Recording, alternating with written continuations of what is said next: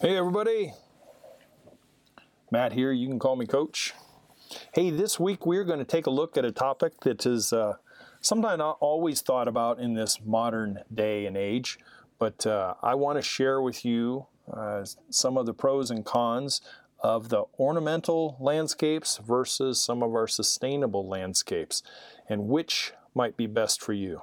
Coach here, hope all is well in your world. This week we open a discussion about ornamental landscapes versus sustainable landscapes, or something in the middle for you.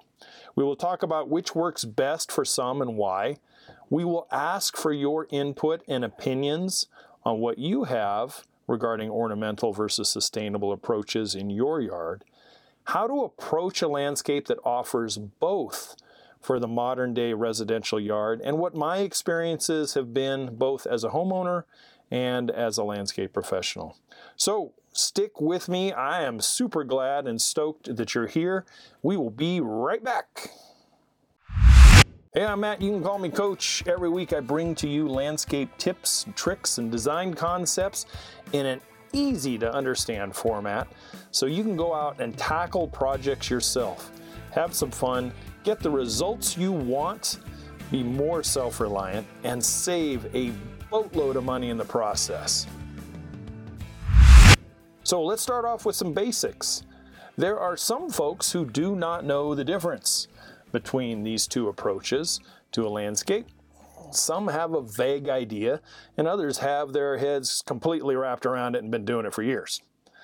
You know, ornamental landscapes are what we commonly see in about 95% of all residential and certainly light commercial landscapes. You know, they consist of turf and shrubs, trees, and irrigation. Of these selections, none of them yield anything edible to the owners. On the other hand, a sustainable landscape will either be 100% sustainable, which is kind of hard for most folks, returning a yield of that much. But for the most part, returning a yield of some kind, or at least 25% of the portion of the yard that gives you something back, besides a well-groomed lawn and clipped bushes and obligatory shade tree and a concrete patio. It kind of goes along with that's a sustainable landscape. So what might be the pros and cons of either theme of the landscape? Well, you know, for those who are brand new to caring for a yard, a home, etc., maybe it's your first time, an ornamental landscape might be right for you based on the maintenance scale. Simple mowing and clipping might be all those folks want right now as they kind of ease into home ownership. Maybe they have more of a brown thumb than they care to admit, and as time goes by, that thumb becomes a little greener and a little more skill set emerges. In these cases, easier is better and can be amended in time as the skills and understanding kind of improve. There is nothing wrong with this at all. There really isn't. You know, you can make a simple ornamental landscape look clean and neat and presentable without taking up all your time and all your dollars. The downside is your yard yields nothing back to you in the form of something edible. All your edibles, fruits, veggies, etc. at this point come from a store, right? You won't have the option at certain times a year of, and this is really heartfelt for me, of going out and snipping off that fresh sprig of rosemary, picking a vine-ripe tomato, or harvesting that tree-ripened apple, peach, or other fresh fruit. That's, boy, that tugs at my heartstrings. That is where sustainable landscape just pays off in big, big ways. For some, that is all they want, and all they need is an ornamental landscape. And hey, I'm cool with that, you know. Now, for those who are into sustainable landscapes, you can choose what level do you want to attain and maintain. If there is a con, it is the maintenance of certain sustainables, which are basically higher than an ornamental landscape. Some much higher. Sustainable landscapes that work for most folks with some skill level at gardening are what I call a blend of ornamental and sustainable. Whatever percentage you want is kind of up to you. Now, when I was living at Weed Patch Ranch, I decided to have the majority of the landscape dedicated to sustainables. I think I was right around 60 to 65%. My wife and I really wanted to separate from store-bought veggies, fruits, herbs for a few reasons, and maybe some of this might ring true with you guys. You know, number one, we were tired of the lack of ripeness of any store-bought fruit. Produce was basically tasteless to us. You know, would you agree?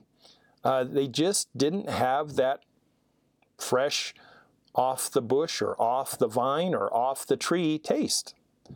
Number two is we knew that almost all fruits and veggies were chemically treated prior to entering the retail store level to remove pests and bacteria. I don't believe everything that is labeled organic is not treated, especially fruit from other countries. I have a little bit of experience in this, and I still know from fumigators, commercial fumigators that fumigated huge container ships of fruit from South America labeled organic. Yeah, they still got the methyl bromide. So don't kid yourself. The constant reports of food recalls of veggies, especially the bagged greens type of stuff, because of salmonella and E. coli outbreaks that were found. You know, number four, we wanted the taste and wholesomeness that can only be attained by fresh garden to fork approach to harvesting. And finally, and just as important as all the others, we kind of just wanted to share some of the bounty that we work so hard on with family and friends. And boy, did they come a-running during certain times of the year, especially peach season. There were probably other reasons, but those are kind of my big five, you know. Okay, so on Weed Patch, here's kind of what my 60 to 65% of sustainable landscape was. I had 90 wonderful Frantoio olive trees, which yield about 40 to 50, get this, gallons of olive oil every year. Gosh, dang, that was good olive oil. I had 12 peaches and nectarines in a small little stone fruit orchard that I created with early, mid, and late bearing varieties. I had 3 apple trees, 16 berry plants that consisted of blue, black, boysen, Logan, and raspberries, 3 plum trees, 3 pineapple guava plants, oh, yum, oh, tropical fruit in the Central Valley of California. They were so darn good. Almost like a kiwi taste in a way. I had 14 strawberry buckets, 12 herb buckets. I had 12 raised vegetable beds with rotating crops, and I had 2 cherry trees. That was my sustainable side of my landscape. Now, I know not everybody has this kind of room. You know, I was really fortunate and really blessed to have 2.5 acres in Northern California at Weed Patch. But a scaled down version can be easily attained with a little bit of planning and good plant selection in the smaller residential yards. You can still have plenty of room for a nice sustainable garden. For those who are limited on space but do have plenty of sun, you can attain dwarf varieties of fruit trees, create raised veggie beds. You can espalier berry vines and fruit trees into a vertical approach that don't take up much space at all, and container most all herbs as you see fit and have adequate space for. For some of you who have a lot of space, but maybe don't have a year-round growing season due to, shall we say, your latitude has an attitude, you can go to greenhouses and really extend your season out quite a ways, except for maybe the deepest, coldest winter months, unless you pump heat into them, which I'm sure would get kind of costly, but hey, you know, you could still have something. Besides, you would be restricted to kind of leafy greens, you know, maybe a citrus harvest and fast root crops like radishes and leafy greens like lettuce and kales and broccolis and that kind of stuff. Now, for those who are green in thought but have an apartment or condo life right now, don't think that you're out of the loop either. If you have just a small sunny patio and balcony, you're in business, my friend. That is, as long as you have at least 6 hours of sun. Go containers with saucers and grow herbs and dwarf fruit trees like citrus, if you can do it in your area. Even ultra-dwarf and genetic dwarf fruit trees like apples and peaches and nectarines. Tomatoes, root crops like carrots, radishes, leafy greens, and cruciferous stuff like broccoli, although broccoli really isn't a super attractive plant to grow on a balcony. You can do it. So where does the maintenance come from? Well, maintenance on sustainable landscapes, there's pruning, some type of pruning during the dormant season on trees that start to get of age. There's sometimes spraying, there's dormant spraying, feeding and replanting and rotating of crops, pest control with birds, rodents, and in some cases that ever-loving Peter Rabbit that wants to sneak into the garden, seeding, washing and canning if you'd like. But if you have to do this to some degree anyway with an ornamental yard, why not make some sustainables blended in with it? So why not get something back for your efforts? Plain and simple. Can I get an amen? A little something back for all your efforts. I have nothing, guys, I really have nothing against a well-kept ornamental yard. I really don't. But if you have not picked up on it yet, I think in this day and age, sustainable to some degree is a way to go, not only for satisfaction of being a homeowner, but just for the pure pleasure of watching your toil result in something other than just shaking a lawn bag out into a garbage can and calling it good. Now, if you have kids, there is no better way to involve them in the safe, considering our world right now, safe outside world than immersing them in sustainable landscapes in your own yard.